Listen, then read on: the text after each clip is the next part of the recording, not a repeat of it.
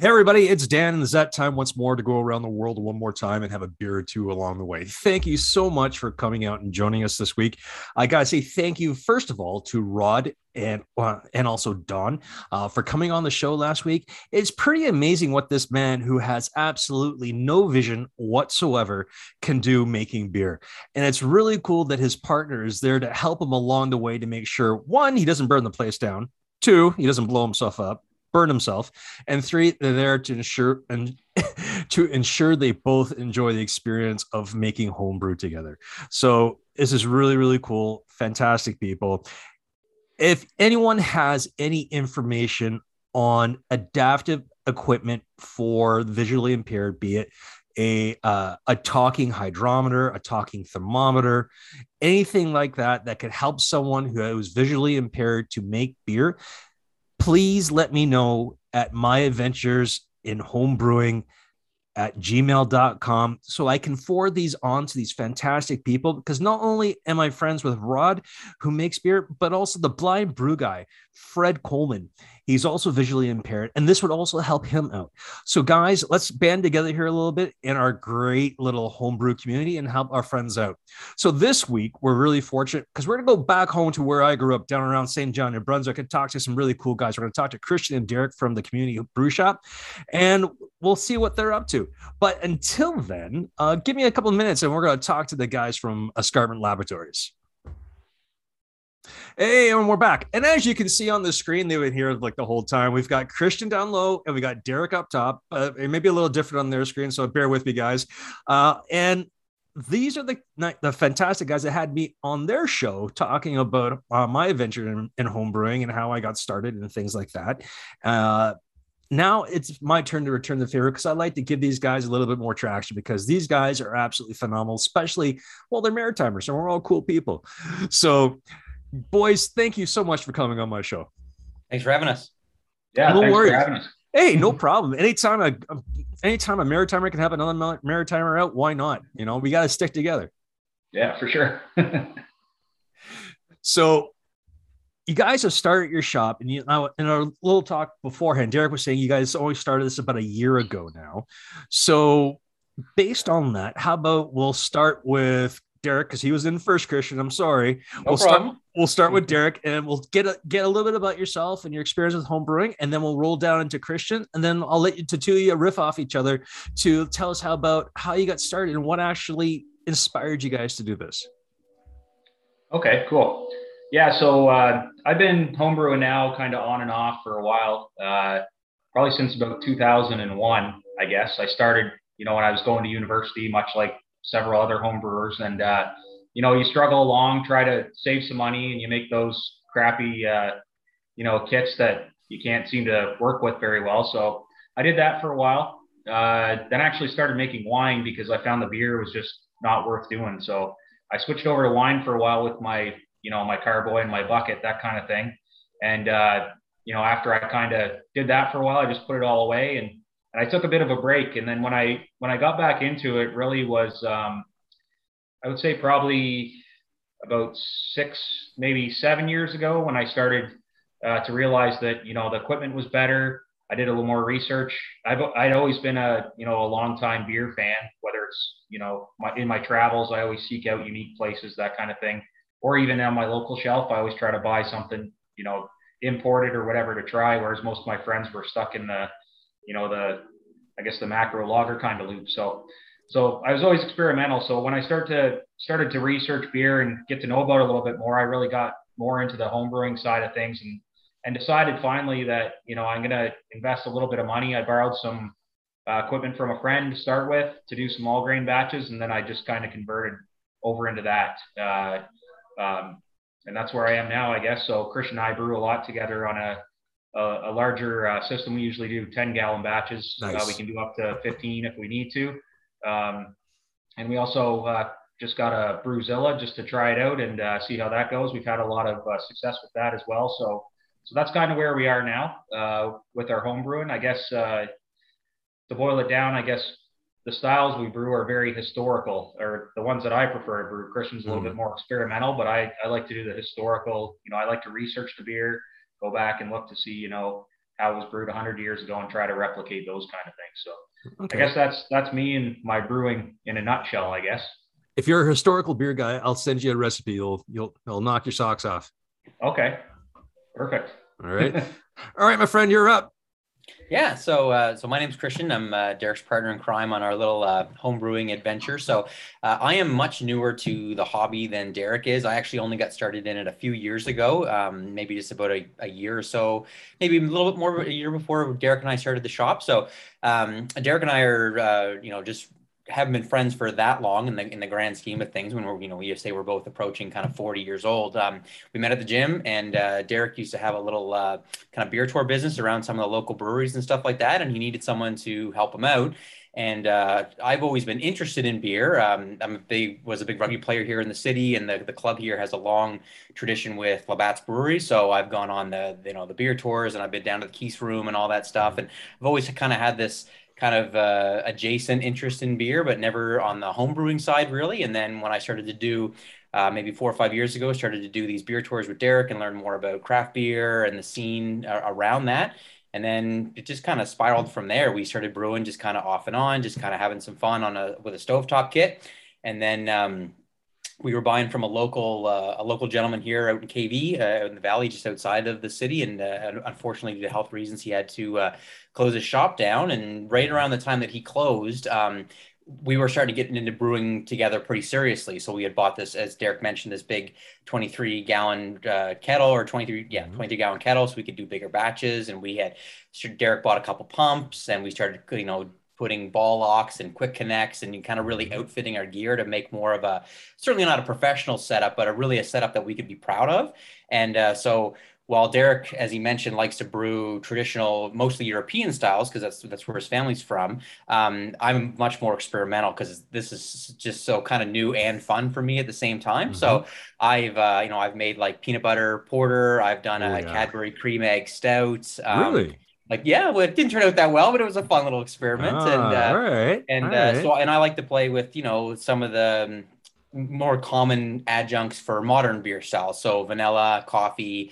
I like to do a lot of stuff with fruit when I can. And I really Derek always cringes, I'm sure, when I say this, but I liked IPAs before it was cool to like IPAs. So now that I'm home brewing, I'm always using, we brought in Galaxy hops at the shop, and we brought in Citra and a lot of those big, heavy kind of dank hops, because that's what I like to play around with. So we're kind of a fun pair like that, because when customers come to us and ask for recipe advice, while I will grant that Derek does most of our recipes, he's been doing it a lot longer than me. But I've got a little bit more recent experience with those new modern styles, if you will. And then Derek's much better with the traditional English styles, European styles, Belgian, stuff like that. So we got started, like I said, just a little while ago. I borrowed a handful of books and did as much research as I can. And now we're in business together. So it works out really well. So you know enough to be dangerous. Exactly. I know enough to be dangerous. And I come from a sales background. I've been in sales since 2004, sales management, bouncing back and forth with a couple companies. So it's great that way, especially for the business, because Derek does a lot of our inventory management, a lot of ordering. He's really up on trends on what grains are popular, what hops are popular. He's great at sourcing things because he's been doing this for so long. And I manage the website and the social media channels, and liaison with customers on the phone and stuff like that. So yeah. Awesome. So is the shop do you have a storefront, or is it all online? Right now, it is only online. Okay. As Derek mentioned, we started this during the pandemic. Our local shop closed down about a year before we went into all this lockdown stuff, and there was kind of some stories floating around that someone might be, purchasing the interest in it and, keeping it going, sort of thing. And we let it sit for 8, 9, 10 months, and just nothing ever came of it. So we were like, well, we're spending a lot of money, we want to do this more seriously. So we made some contacts with BSG and some other suppliers, and we just kind of started rolling with it. But because of the pandemic, we were like, I've got a little bit of web development experience, just mostly as a hobby, but I could get us going that way. So we rent a a secure, kind of very clean, sanitary storage locker where we keep all our grain and kind of our adjunct products like our biofine and our different chemicals and things like that. And then we grabbed a couple refrigerators and all the cold stuff. I have a basement here in my house that I don't use, so all of our cold stuff just stays here with me so that it's all sealed properly and we can offer the highest quality to our customers without the storefront. So we're making it work, I think. So are you finding that a lot of people, at least in the community down home, are embracing you guys? Are you finding that there's people asking really good questions about stuff, or are they just coming in and saying, just hook me up and pray to God it works? I'll let Derek take this one because he does a lot of our recipes and we get a lot of requests to build recipes. So. All right. Yeah, so I would say we've had tremendous support from the community, and there's been a lot of new interest as well, especially during the pandemic with people being at home and that kind of thing. People saying, can you make me this clone beer of something that I tried? It's a craft beer. So a lot of times what we'll do is we'll try to develop clones. I mean, we don't go right to the breweries and ask for the recipe unless we can find it somewhere.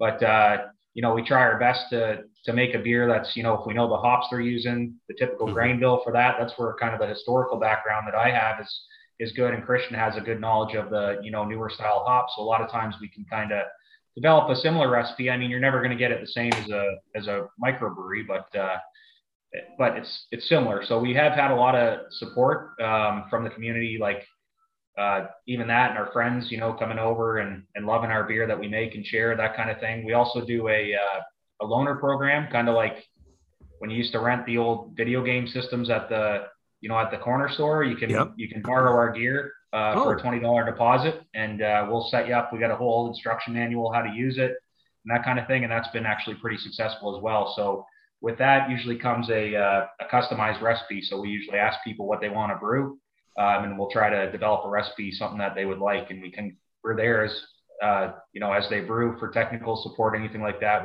They call us on the phone and we can walk them through a step if they're stuck or whatever it is.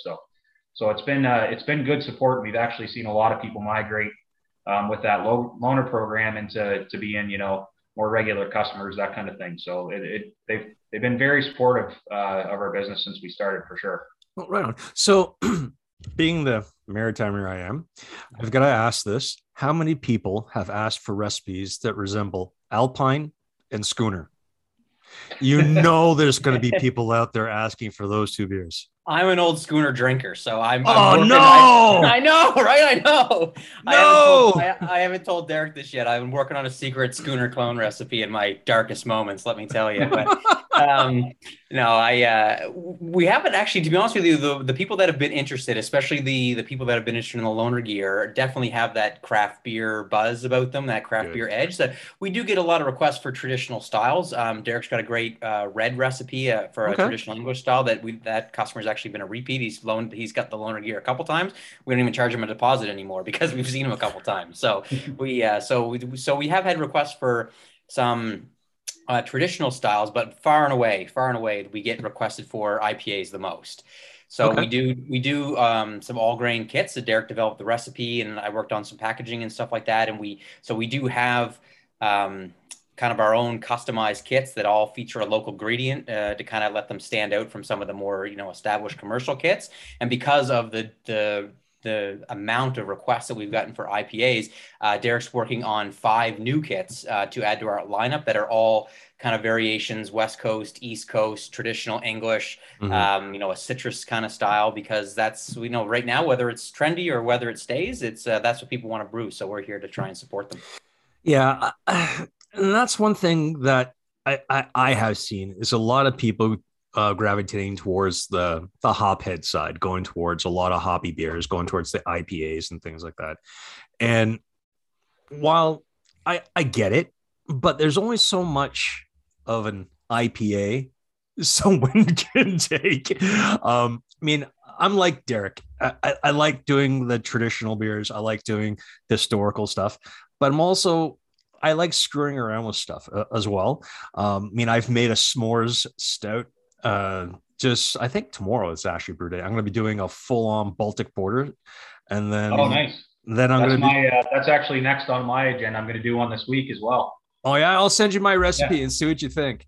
Okay, yeah, I'd like And to see that. then I'm going to be doing a Russian Imperial and throwing it inside of a 5-gallon bourbon barrel once it's all fermented out. Oh So, wow. so I understand what you're saying, but what are some of the craziest questions you get from customers? Are they asking you, so this will be ready in a week? Will this be ready in 5 days? How do I get the bubbles in it? Because those are some of the questions I actually have gotten on brew days when I've had people over and they're like, all right, so it's done. So it's alcohol now, right? And I'm like, no, you still have to ferment it. Like, well, how do you ferment it? I go, do you see those vessels over there? Yeah, it's going to go in there. We're going to add yeast and we're going to go from there. I mean, there are a lot of, I'm not going to say stupid questions, but there are a lot of questions that you got to scratch your head at. So what are some of the crazy questions you guys have had? I don't know. Derek wrote our step-by-step manual for the loaner program, and I mean, you got to see this thing. It's, hardcover. There's tabs, there's pictures, there's Wow. warnings.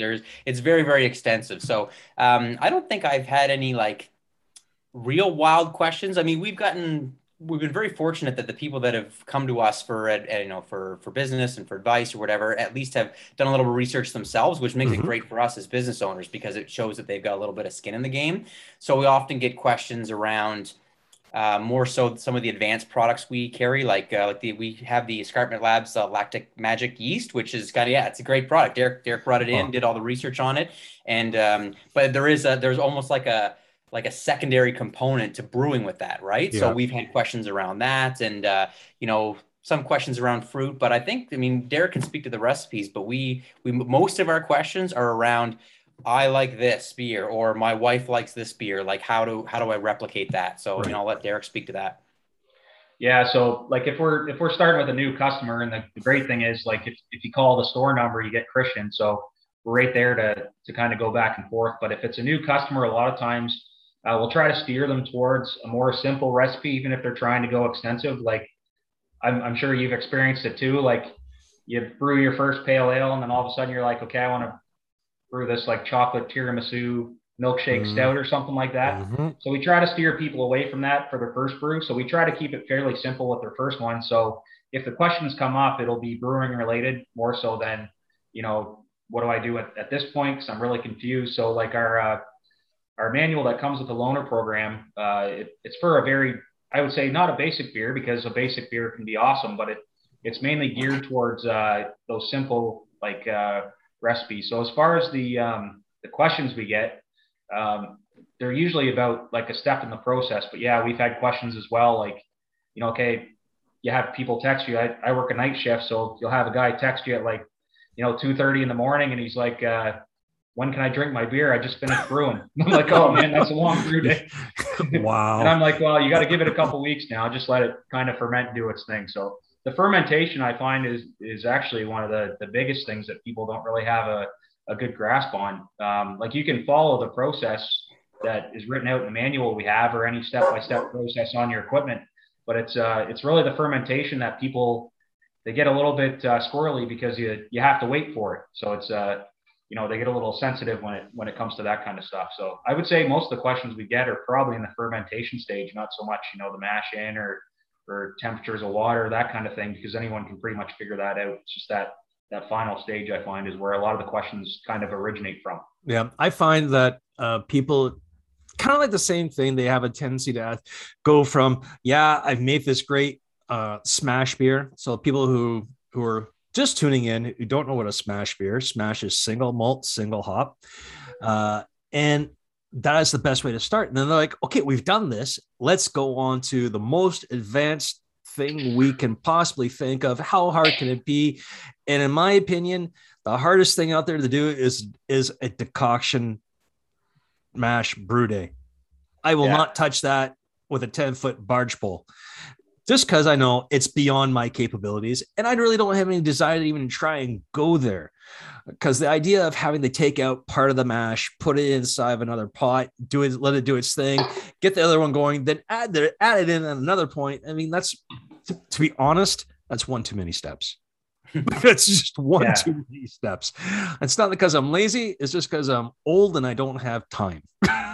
Yeah. Well, the other thing is too, I guess, when you look at most of the ingredients nowadays, I mean, they're so well modified, like some of those Yeah. processes are kind of obsolete unless you're trying to make, a super historical beer. Like I've done a couple experiments like that as well, like with baking the mash and then Yeah. remashing it in like you would in like the traditional, like Lithuanian styles, that kind of thing. And really at the end of the day, the beer tastes great, but it's like, was this worth it? It took me, 9 hours instead of 5.5 to make this beer. And now my kitchen's a mess and all that other stuff. So I get it, but yeah, people kind of jump the gun. I find a lot of new brewers, especially they, like you said, they get one good one under their belt and then they're trying to get into something else. Exactly. And I don't think people really understand. You're going to have some great days and then you're going to have some really, I can't believe I'm dumping a bucket worth of beer down the drain just because either it's gotten infected, it's oxidized, or just something went wrong. And when it comes time when you think it's done fermenting out, you get a whiff of it and it doesn't smell right. There's always that chance that something's going to go wrong. And unfortunately, I find people also assume that, well, it couldn't have been me. It's not the equipment. It's not the materials. It's the person putting everything together that if you miss, I hate to say it, but I need people to understand when you're making beer, stick to your recipe. Don't deviate. When it says there, it's laid out in steps. Follow your steps. And I find that some people are like, well, I don't need that.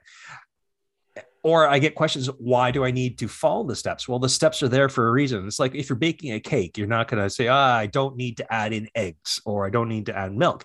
You need those things. Are you finding that people are saying, well, why do I need this? Why should I do this? Or even for things like sanitation, they think, why do I need that? I'll just blast it with bleach or something.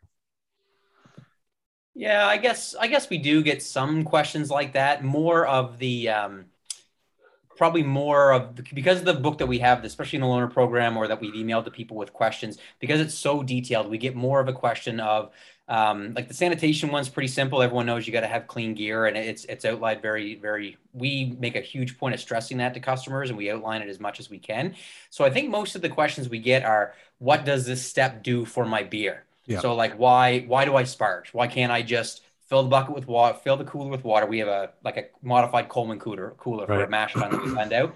So it's like, you keep the water 2 inches above, you let it sit, you have your mash time, your timer goes off after an hour. Well, why is it 60 minutes? Why isn't it 90 minutes? Why isn't it 30 minutes? Right. Or then why do you sparge? Or the, doing the Vollrath, the recirculate, try to bring up some clarity and stuff like that. Like that's, it's a foreign word. It's kind of a weird action where you're just pouring the same liquid back in on top of itself. So I wouldn't say we get questions of like, why am I doing this? I'm getting questions of, what is this doing for my brew? Why does this make it better than just boiling a pot of water on the stovetop sort of thing? Okay. So, right on.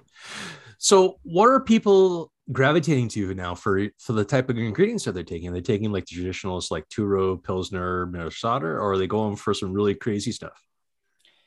Two-row is definitely our most popular seller. We have we get Canadian two-row from Alex, Alberta, like a lot of supply shops do. We have a very aggressive price on it for bulk. Now that we have kind of a regular customer base, we do have a number of people that like to buy base grains in bulk. So a lot of our base grains have bulk pricing, and the two-row is very, very aggressively priced, which we want to try and support our customers as best we can. We also carry a new two-row that's grown and malted right here in New Brunswick, just about probably 2 hours from where we are now. We're still testing it a little bit for things like efficiency and sugar content and things like that. The gentleman that's malting it is also very new to the malting process. He's a farmer, but so we carry a lot of that. We're big fans of Maris Otter, so we kind of put that into a lot of recipes and we push that a bit.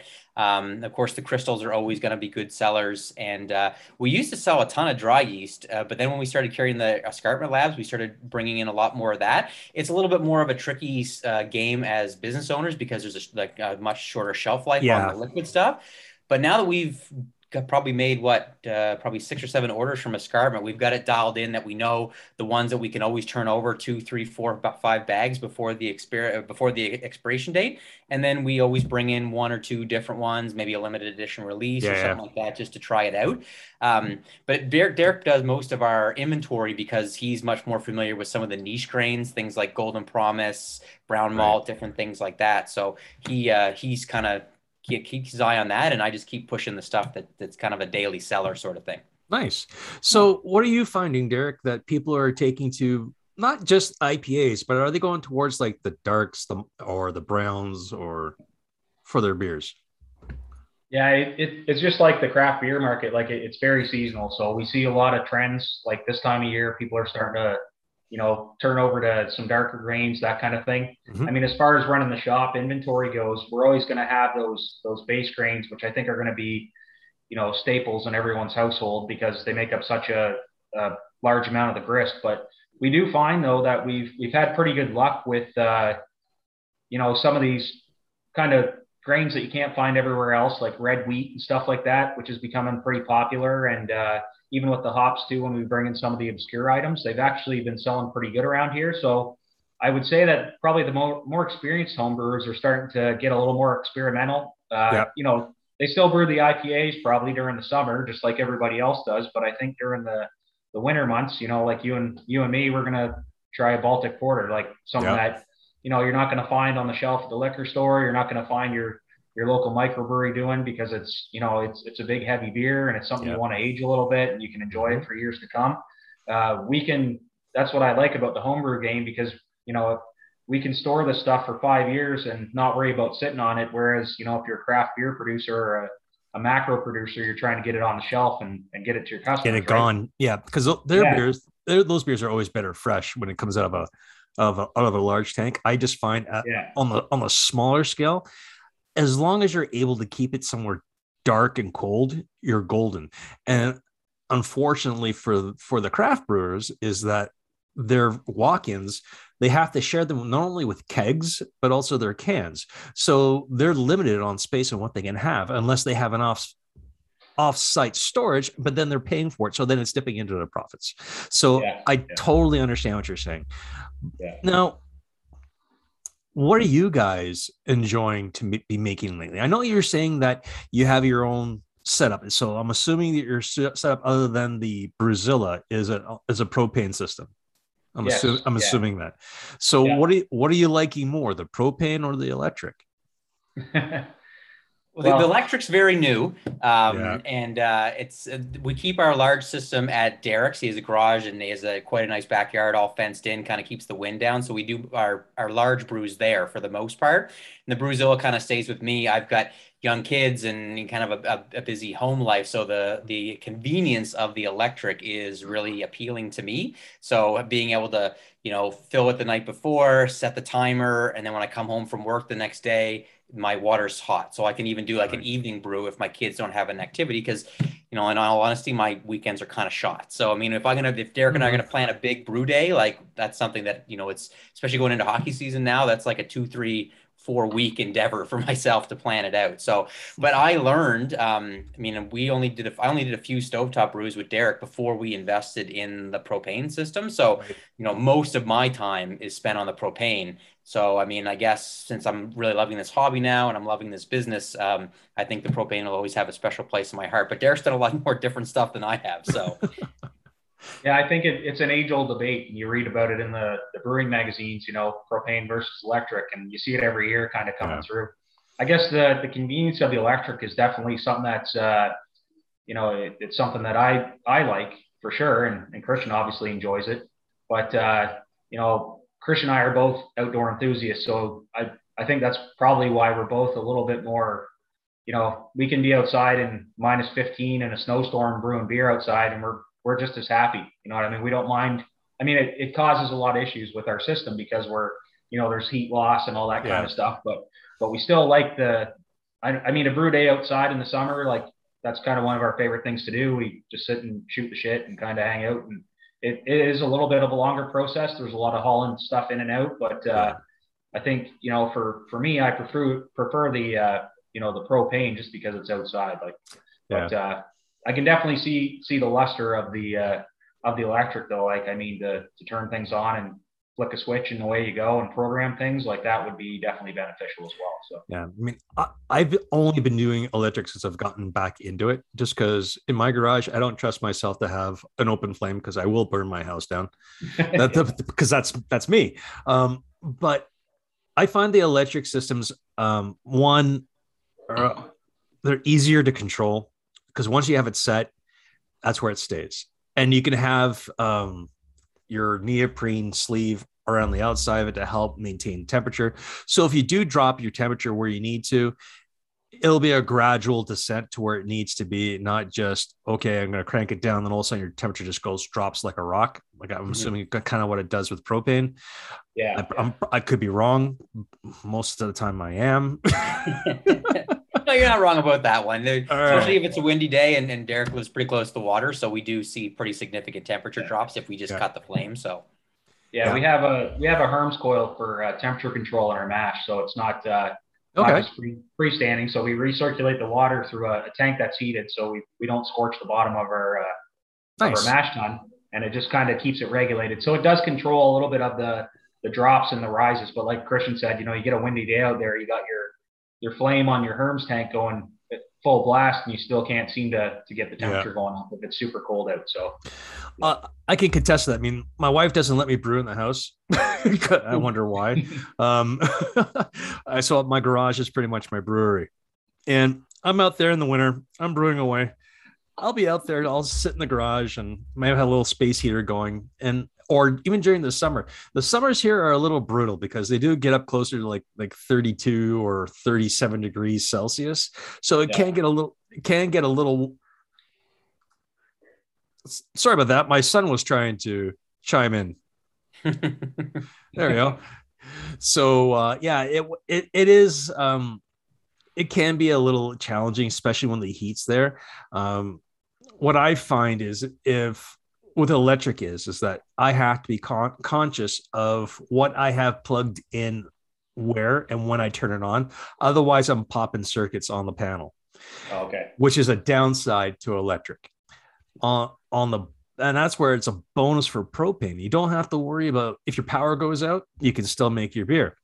Yeah. So which is a bonus. So I mean, there's a plus side to each thing. I mean, one's a lot easier to transport, but you need a supply for power. Another one, it's a little heavier, but you're guaranteed it's going to work all the time. Yeah. And we like the portability too of the propane as well. Like Christian and I have talked about, we haven't actually done it yet, but going, camping to Mount Carlton, the provincial park, or going to Kushapaquak or something and making a beer there, and just kind of bringing the ingredients with us and kind of letting the wild yeast do its thing when we're done and see what we get out of that, because we both like the foraging aspect and being outdoors too. So that's another benefit to the propane, I guess, that you wouldn't get with the electric. You can do it wherever you want. So yeah, I always think about doing that too, going out to a provincial park, whatever else, bring my like a kettle I could get from a friend, or a keggle, and just and a 5-gallon keg, and use the keg as the fermenter with a spunding valve, and just do everything that way. And that way it's okay. In the car it goes, tie it off, make sure it doesn't flop all over the place like a crazy fish, and then we're good to go. But what are some of the things for new homebrewers do you think they should know?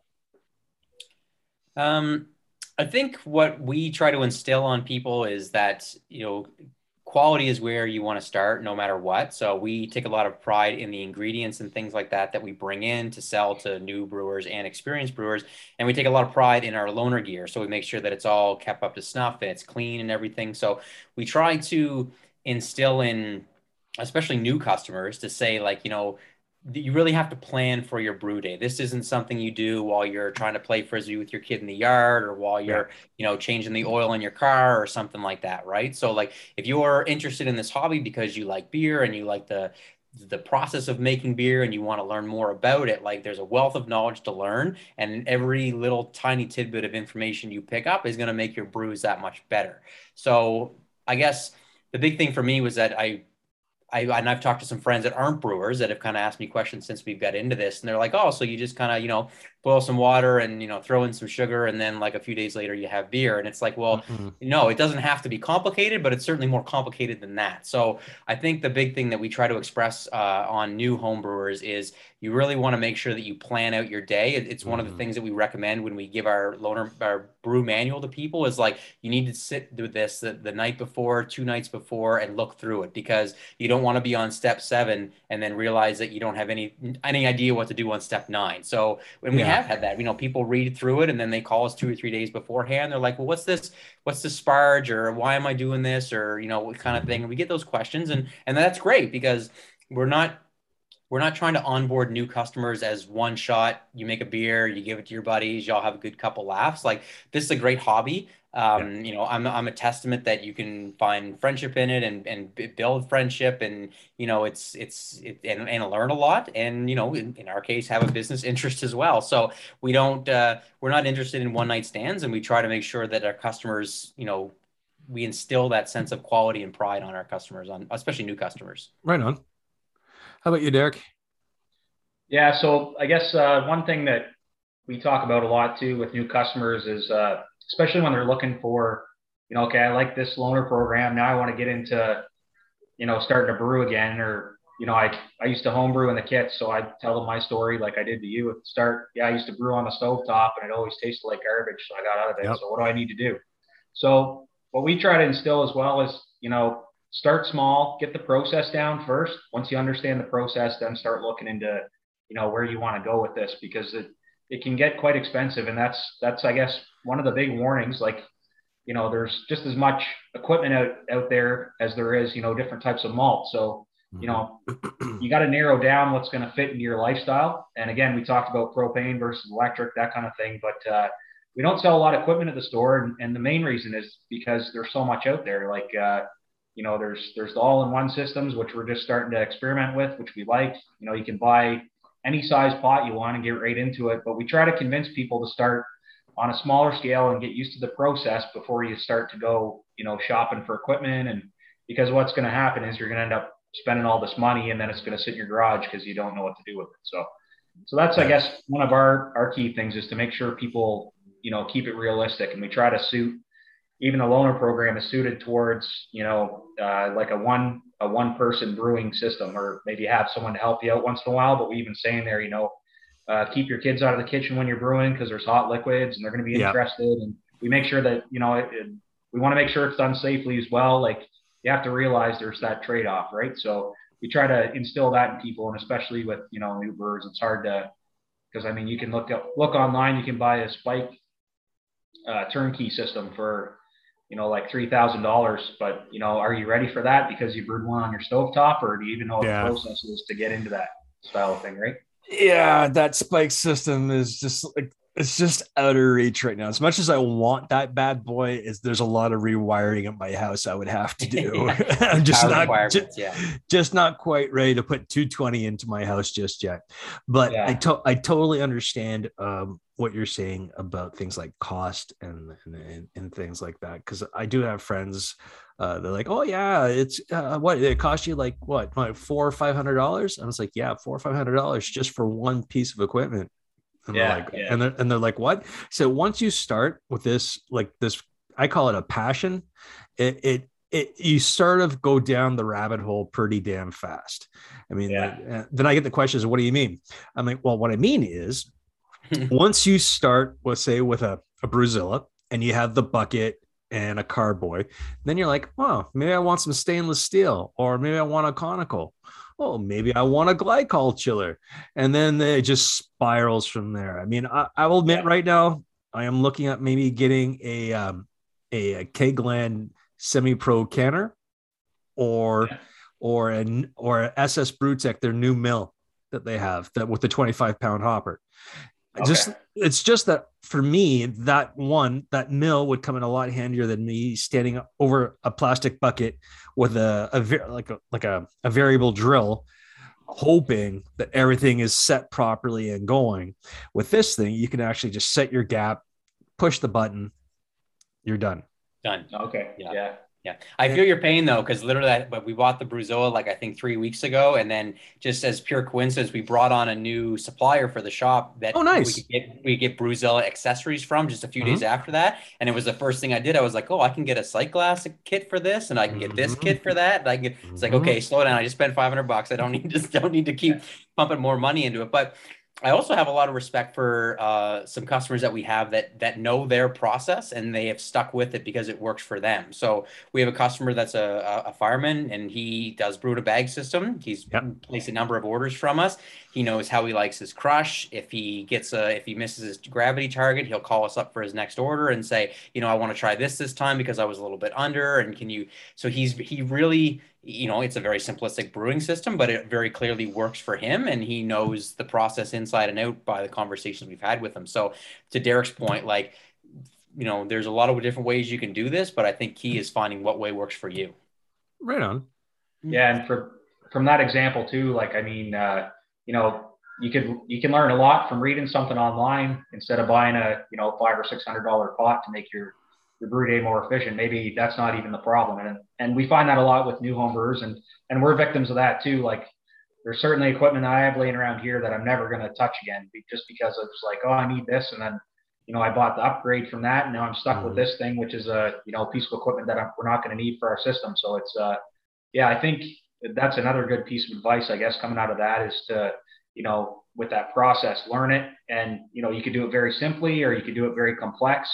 But, the more or the more brews you do on that system, you can really dial things in and make excellent beer. And really, that's what all the microbreweries are focusing on now. Like, we had this weird made kettle or whatever, and this is how we use it, and it turns beer out really good. So I think that's kind of the, I guess, knowledge-based, I guess, learning instead of purchasing things from especially first-time brewers or, people who aren't super experienced. So absolutely. I mean, I've got people saying, well, I've been to this brewery out by where you live, and they have this system called a party guile, which is you can do one kind of like boil or mash and boil, and then from that it can be converted into 4 or 5 different beers into different or is it different? It is a weird ass system. Let's leave it at that, because there's only like maybe a handful of breweries in North America that use this system. It is that weird. And that's usually the monasteries do that. I think in Belgium, their beers, yeah. And it's like, well, what do you have that's like that? I said, I have absolutely nothing. I have one kettle, one mash tun, and then maybe 2 or 3 fermenters and a bright tank. That's it. And they're like, but what if you want to make 5 beers at once? Then you got 5 brew days coming at you. Yeah, that's the best part. 5 brew days. I'll take that any day of the week. 5 brew days and a golf day in there. It's all set. So what else would you guys like to say to everybody? What are some nuggets of wisdom that you want to share? Oh, that's Derek's department. Oh, there we go. Oh, man.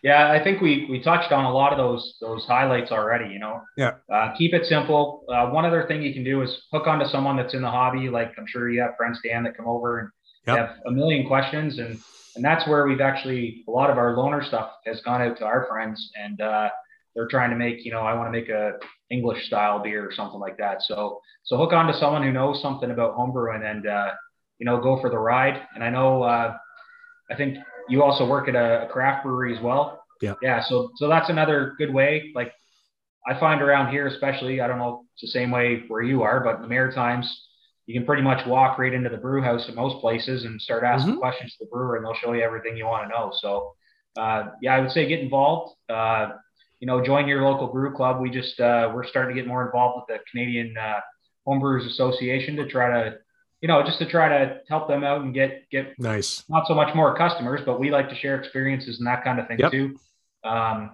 Just get involved and ask questions and give us a call or give your local homebrewer a call. There's lots of resources out there, and especially with the internet at our fingertips, and there's tons of good books out there on brewing, that kind of thing. Not so much for home brewing or like starting out home brewing. There's not much on that, but hook on to someone. I would say that would be my biggest piece of advice, to try to get to know the brewing and learn your processes before you go and spend all your money. Absolutely. Just to touch on what you were saying about the craft brewers. Yeah. Where I work, I wouldn't have gotten back into it if it wasn't for my boss, who just let me bend his ear as much as I could, asking as many questions as I could to get inspired again. And which led me down the rabbit hole in investing almost my life savings into what I have. But to anybody out there that's listening, honestly, if you have a craft brewery that's close to you, if you go in and ask for maybe to see the back, 9 times out of 10, the brewer will come out, bring you to the back, and then you can just chew his ear off. And I'll guarantee you, dollars to donuts, they'll tell you everything you need to know. There's nothing hiding in this community. So with that said, gentlemen, thank you so much for being on the show. It's always nice to talk to guys from down home. It's been a long time since I've been there. So hopefully when things calm down, I'll be making my way back home probably maybe next summer, and I'll pop in, and maybe I'll bring some beers with me that I've made, and we can sit back, kick back, and shoot the shit a little bit. Yeah, we love that for sure. All right, boys. Well, everybody, this was Derek and Christian from the Community Brewer Shop down home in New Brunswick. Thank you so much for tuning in this week. And this is Dan and the boys from the Community Brewer Shop. Thanks for tuning in, and we'll see you on the other side. Thanks, everybody. Thanks, Dan. Cheers.